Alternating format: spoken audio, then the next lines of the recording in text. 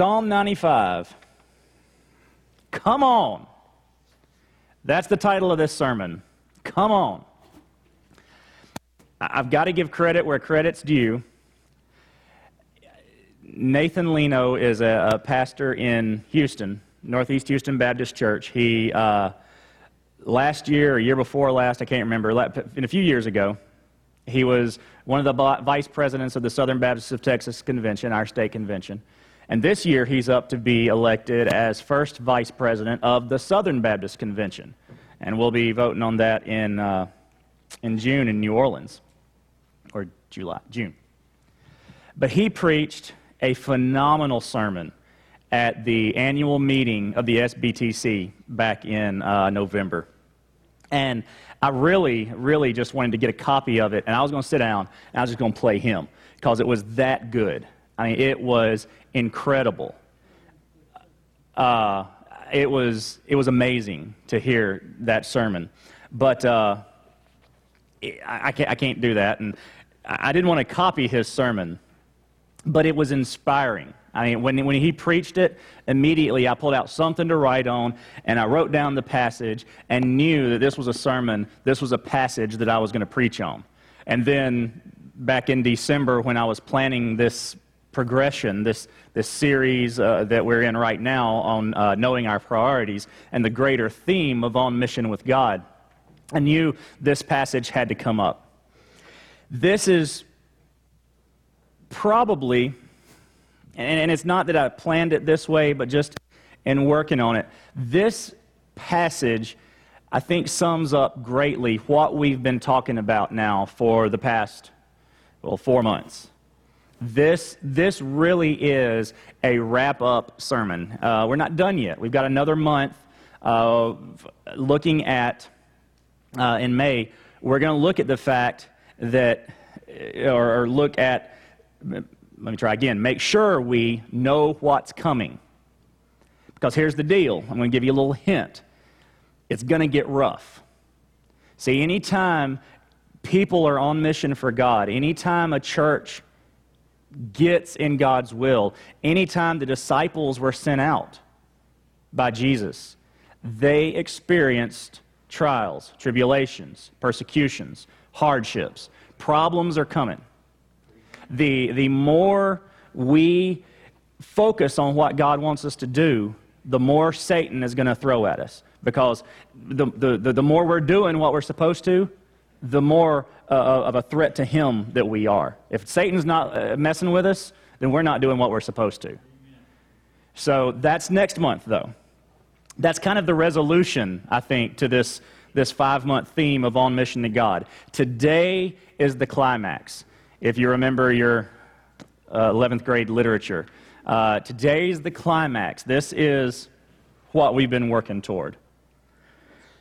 We see in Psalm 95 that we're here to worship. But a question that comes up is, does our worship reflect the reality of our hearts? And that's what Psalm 95 is going to ask us. Psalm 95 is going to force us to examine ourselves and see what's going on. You see, true worship is dependent upon our obedience. We don't truly worship God if we're not first obedient to God. And we're going to see that today in Psalm 95. So turn, if you haven't already, to Psalm 95. And let's read. Come, let us shout joyfully to the Lord. Shout triumphantly to the rock of our salvation. Let us enter his presence with thanksgiving. Let us shout triumphantly to him in song. For the Lord is a great God, a great King above all gods. The depths of the earth are in his hand, and the mountain peaks are his. The sea is his, he made it. His hands formed the dry land. Come, let us worship and bow down. Let us kneel before the Lord our Maker. For he is our God, and we are the people of his pasture, the sheep under his care. Today, if you hear his voice, do not harden your hearts as at Meribah, as on that day at Massah in the wilderness, where your fathers tested me. They tried me, though they had seen what I did. For 40 years I was disgusted with that generation. I said, they are a people whose hearts go astray. They do not know my ways. So I swore in my anger, they will not enter my rest. Here we have God making clear what our priorities have to be as children of His. But let's look at the passage. First, we're going to look at verses 1 through 2. We're going to see here that God is telling us to worship Him with noise. Now, I know that's odd that I would put that word up there, but let's read it right quick. Read the passage. Come, let us shout joyfully to the Lord. Shout triumphantly to the rock of our salvation. Let us enter His presence with thanksgiving. Let us shout triumphantly in song. Now, first of all, that come, actually the word is better translated, come on. It's an encouragement. It's the people who know what they're supposed to be doing, encouraging the people who maybe either aren't sure or just aren't doing it. Come on. Let's worship God. But not just worship. See, he goes on. He says shout. 3 times he says shout. And you know what that word shout means in the Hebrew? It means shout. All right, that's why I have up there noise. Because God is actually asking for, He's actually telling us that our worship should be raucous. Our worship should be exciting. Our worship should, yes, consist of, and he's going to get into this in a minute, of music and order and reverence. But there's a part of our worship that is just us wide open before God. Noise is what this is. Yell. The picture here is similar to if a king were coming in and the people were gathered around down the streets as he rode through. What would they be doing? They'd be yelling. They'd be whistling. They'd be clapping. There would be just noise. There would be no order to it. These words, shout joyfully, shout triumphantly, shout triumphantly again, those aren't religious how to act in church words. Those are just pure old yell words. It's the image of a football game, image of a stadium. That kind of pure joy at being in the presence of God. Now, I know we don't do that. And honestly, when we hear of a church that does do that, we kind of, we look at them askance. But just imagine if God's presence was so real to us that when we came in, we could not help but yell and cheer that we were in church on Sunday morning. I think that'd be fun. I think it would be. Shout joyfully, shout triumphantly. Let us enter His presence, it says. Enter His presence, meet Him face to face. You see, we have a God that we can't see. We've never seen God. Bible makes it pretty clear, when we do, we're dead. Yet we have a God that we can approach face to face. We have an intimacy with God unlike anything else. A relationship with God unlike any other religion. And see, the great thing about this meet Him face to face, the idea is that there's no special invitation. The word is actually the worshiper telling the worshipped, hey, I'm coming to see you. It's not God inviting us in. It's us being able to go worship Him anytime. We don't have to wait for an audience with our King. We have an audience whenever we want it. Come, shout. Come on, shout joyfully, shout triumphantly, shout triumphantly, enter His presence. These are some noisy verses. You see, it's not enough to say you worship God in your heart if your body never shows it. That's what he's saying here. That our mouths should say our worship. Now, I know some of you are saying, I can't sing a lick. That's fine. We were just told to yell. Okay, it doesn't say yell on key. It doesn't say yell on pitch. So God is not asking for your perfection. He's asking for your worship. See, we are to be publicly God's people. Yet if we say, oh, I worship in my heart, preacher, but I don't sing and I don't clap and I don't look like I'm even enjoying what's going on, then we're not worshiping publicly. We're not professing our faith in Christ through our worship. We're not telling the world who our King is if we're bumps on logs during worship. God is telling us that worshipers should be noisy. They should hear it when we are worshiping God. Well, why do we worship Him with noise? Because He's worthy of worship. Verses 3 through 5, for the Lord is a great God, a great King above all gods. The depths of the earth are in His hand, and the mountain peaks are His. The sea is His, He made it. His hands formed the dry land. First, we see that He is above all other gods. There is no God like our God. We know that there is no God, period, but our God. But at this time, they were convincing people who believed in many different gods. You know, your gods, you think they're good? Our God's better than your God. See, they even used some words that would have gotten other people's attention. When they say great God, that's the term that the Canaanites used for their God. As a matter of fact, they called their God, the Canaanites did, El. You may recognize Elohim. El, that's a word for God. The Jews, God, through Psalm 95 and whoever wrote it, took that word and said, you have no great God. We have the great. You worship El. We have the great El. We have the better God. We have the greater God. He is worthy of our worship.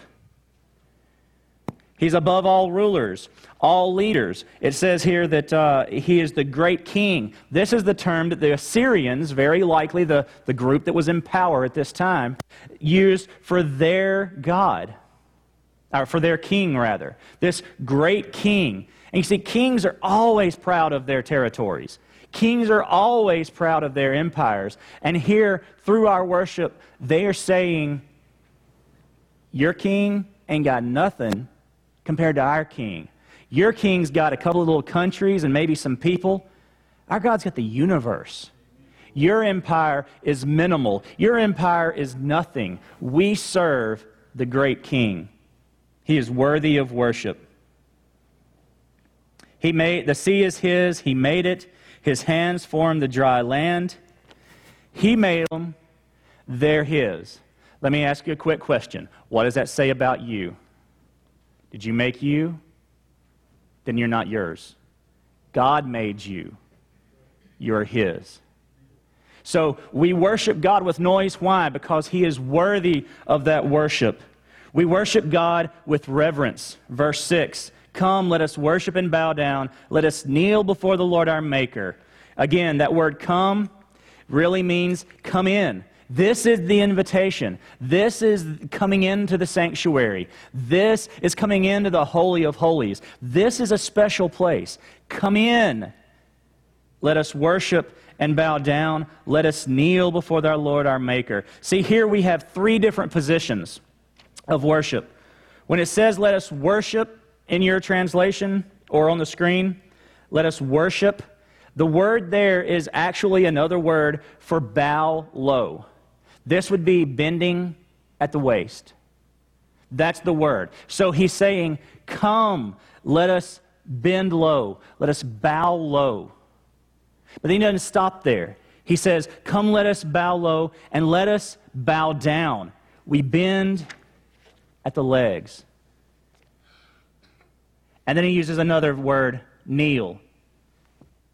Let us kneel before the Lord our Maker. You don't see this much in church. I dare say we don't see this much in our private lives either. But we serve a God who deserves our reverence. He deserves our noise. He deserves our shouts. He deserves our joy. But we serve the God who made everything. We serve the God who we should be on our face before. See, we haven't earned our spot in his throne room. It was given as a gift.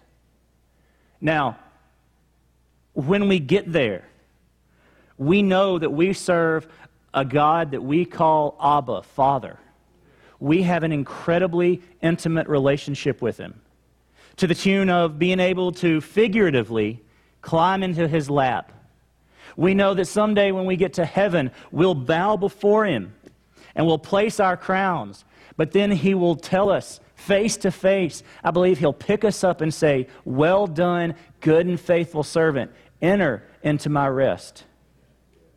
So we come, we shout, we're raucous, we're worshiping God, and then we get to this position of we are on our knees because we know we do not deserve to be here. And God says, "You're mine," and picks our head up, lifts us up, and says, "I love you." That's the God we serve. That is the God we worship. We worship him with reverence. Why? Because we're his. Verse 7, "For he is our God, and we are the people of his pasture, the sheep under his care." We're his. Why? Because he made us. The end of verse 6, "Let us kneel before the Lord, our Maker." We're God's, period. We're his, period. So we worship him. Why? Because he saved us. For he is our God, and we are the people of his pasture. Why is he our God? Not because he made us, not because we're made in his image. He is our God because he adopts us through the blood of Jesus Christ that we celebrated this morning. That's why we are his. That's why he is our God. We are his. We worship because he owns us. The sheep under his care. The sheep do not tell the shepherd where they're going. The sheep do not tell the shepherd when they're to be sheared. The sheep do not tell the shepherd what the wool is to be used for. At this time, the sheep didn't tell the shepherd what the milk was to be used for, or the meat was to be used for. The sheep were owned by the shepherd. He is our shepherd. We are the sheep under his care. We are his because he owns us. Really? This isn't in the verse. This isn't in the passage, this word "really." But it should have been. I think it would have been great, but that's kind of my sarcasm coming out. I think the writer should have put "really," because right here, he turns it on us. We've been set up, y'all. The author, God, knew exactly what he was doing. Because now he's going to ask us, if he's your king, why aren't you doing what he tells you? If you are worshiping him, you come raucously, joyously, shouting to God. You enter into the sanctuary and you're getting down on your knees to worship him in reverence. You are saying, "God, I am yours. I'm yours because you made me. I'm yours because you saved me. And I'm yours because you own me." Then why, people, are you not doing what he tells you to do? That's the question he asks. Verses 7 through 9. "Today, if you hear his voice, do not harden your hearts as at Meribah, as on that day at Massah in the wilderness where your fathers tested me. They tried me, though they had seen what I did. Do not harden your hearts. Do not have an inflexibility even when you're confronted with God's commands." Stiff-necked is the word that we're used to. I think if you have a King James Version, that's probably what it says. Do not harden your hearts. Do not stiffen your neck. Do not harden your attitude and be unwilling to turn and to change when I have called you to do something that A, you're not used to, B, you're not comfortable with, or 3, you just flat don't want to do. Be ready. Be willing. Do not harden your hearts. Just like the people at Meribah and Massah. Meribah, the word means contention, arguing, fighting with God. Do not harden your hearts and fight with God. Number one, you lose. Period.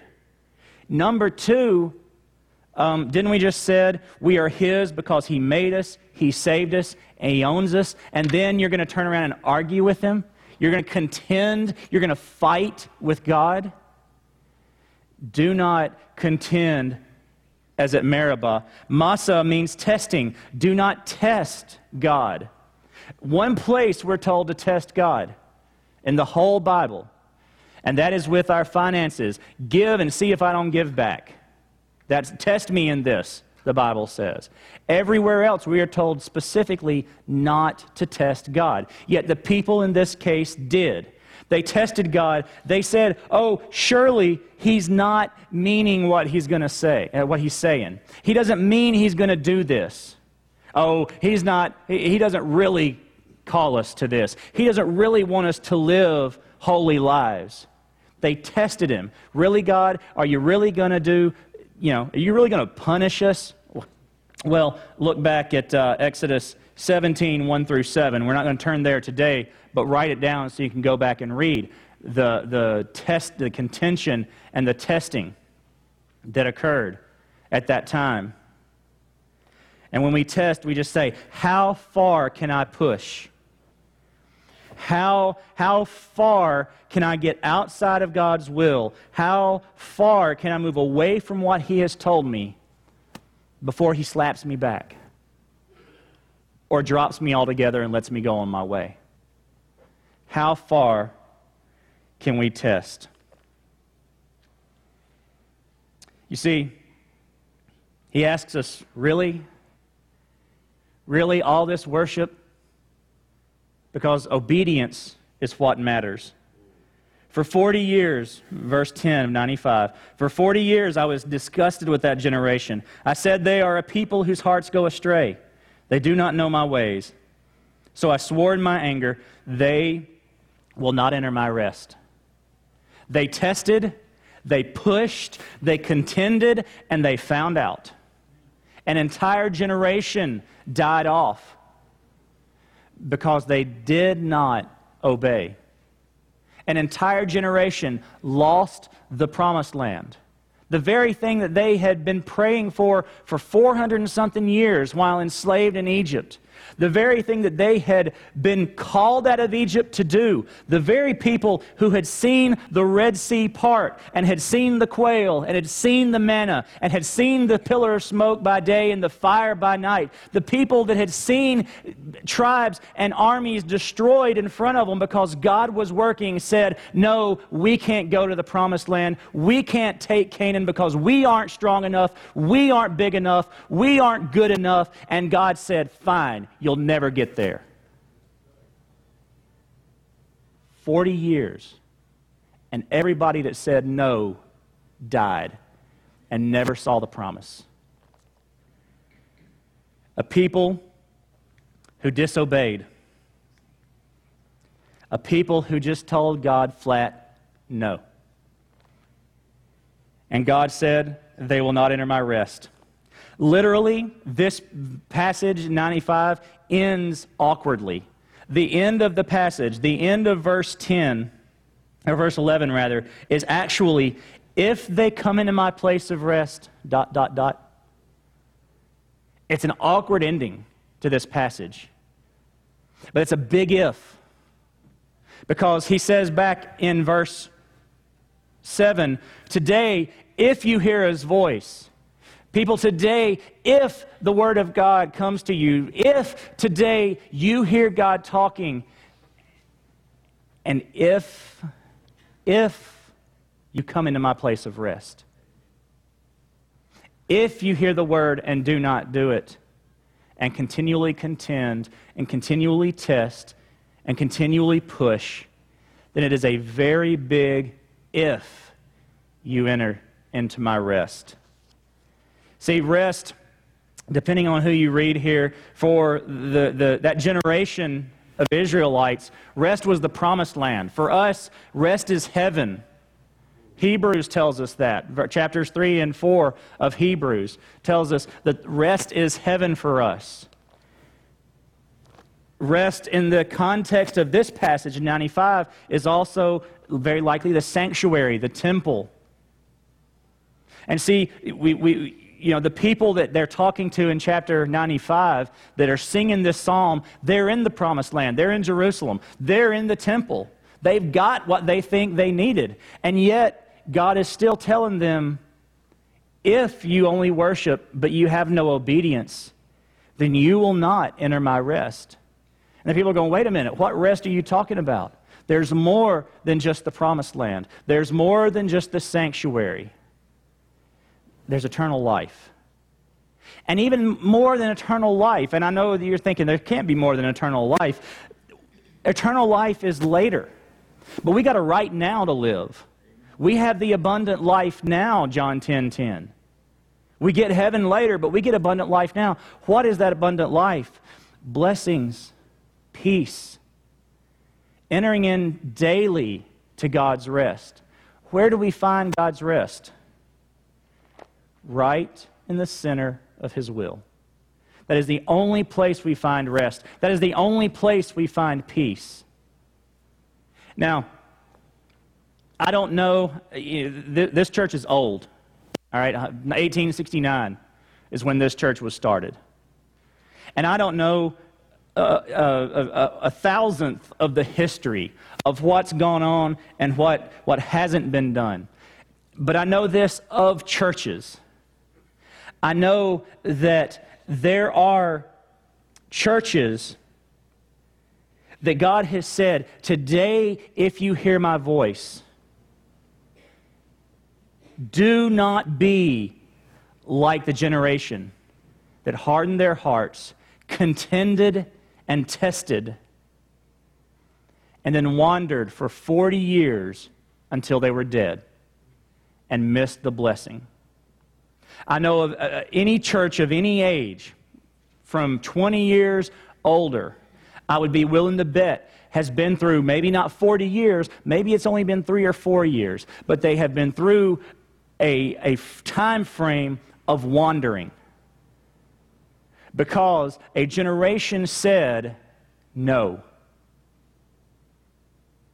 And God is telling us today, if we will hear His voice, do not be like that generation. We have looked for 3 months. God has called us. And if God's called us, God will provide. And if God will provide, then we need to make sure that our priorities are straight, that we are completely in tune with what God is doing. And here we are today. God says, I've called you, I've placed you in a specific position, a position in time, a position in space, and now I've called you to a task. What are you going to do? Don't come to me and worship me and shout and bow down when you will not be obedient. We learned that obedience is better than sacrifice last week. Obedience is more important to God than our worship. See, don't be confused. And I got to thinking maybe I wasn't as clear as I should have been last week. When I use the word sacrifice, I'm not talking about giving up something of ourselves necessarily. Though we do sometimes think, well, if I give up something of myself, then I don't have to be obedient in this area.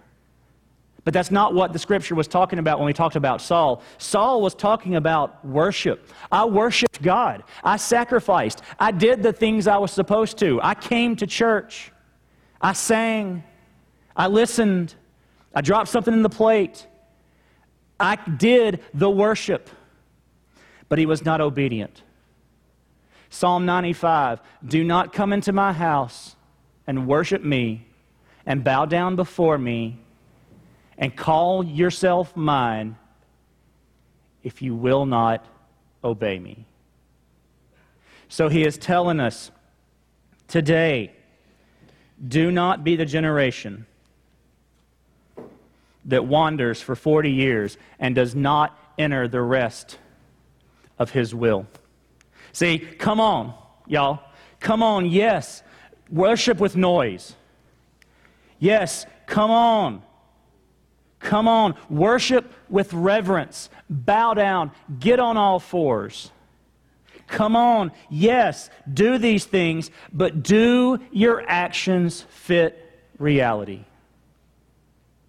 Does your worship flow from a life of obedience or try to cover up your disobedience? Where does your worship come from? Come on, do not test God. Come on, do not fight God. Come on, obey God. And come on, rest in His will. The message today is to come on. Let's move beyond the we can'ts. Let's move beyond the I don't want to's. Let's move beyond worship as a covering. Because we will have the tabernacle just like they did for 40 years. And we'll set it up and we'll tear it down and we'll move on. We'll set up our activities, we'll set up our events, and we'll tear them down and we'll move on. But we will not be obedient and we will never enter God's rest until we say, God, we will do what you have called us to do. Come on. Come on. Come on. Jesus is calling someone today to come on. Jesus is offering Himself. And He's saying, come on, accept me. Come on, admit that you're a sinner. Come on, believe in me. Believe that I am who I said I am. That I am the Savior. That I am your God. Come on, confess me with your mouth. Come on, accept the salvation that I offer you today. The question then becomes, will we come on? Will you come on and follow Christ? Let's pray. Lord, draw us, God. Use us, Lord. Lord, the soul here who does not know you as Savior, and right now is sitting there thinking, I still don't get it. I still don't understand. Lord, I pray that they will come on. Come forward this morning and let's talk about it. Lord, move on their hearts. Let them know that their understanding will grow. Their understanding will increase. But now they just need to respond because you're pulling. And we'll work out the details. God, move on the hearts of our people today. Do great things through us. And we pray it in Jesus' name. Amen. So again, come on. What is God calling you today? What is He calling you for? What is He calling you to do? Is He calling you for salvation today? To accept Christ? Come on. Let's talk about it. If you're not comfortable coming forward, put it on the connection card that you've got questions, that you want to talk to me. Come on, let's talk. Is He telling you need to be baptized? There's a step that you need to take in order to follow Him in believer's baptism. Come on. Let's do that. Let's follow God. You've been saved. You've been baptized. You know that there is more for you. That you need to be used by Him in ways that you haven't allowed yourself to be used. You have been disobedient, yet you come and you worship every Sunday, and it's just a mask for your disobedience. Come on. He's calling you to come on, follow Him, be obedient, get in the center of His will, and experience the rest that we can have when we're right where God wants us to be. Or maybe you need to join the church. Come on. Be a part of what God is going to do through First Baptist Nixon in the coming months, months, and years. As we sing, come on.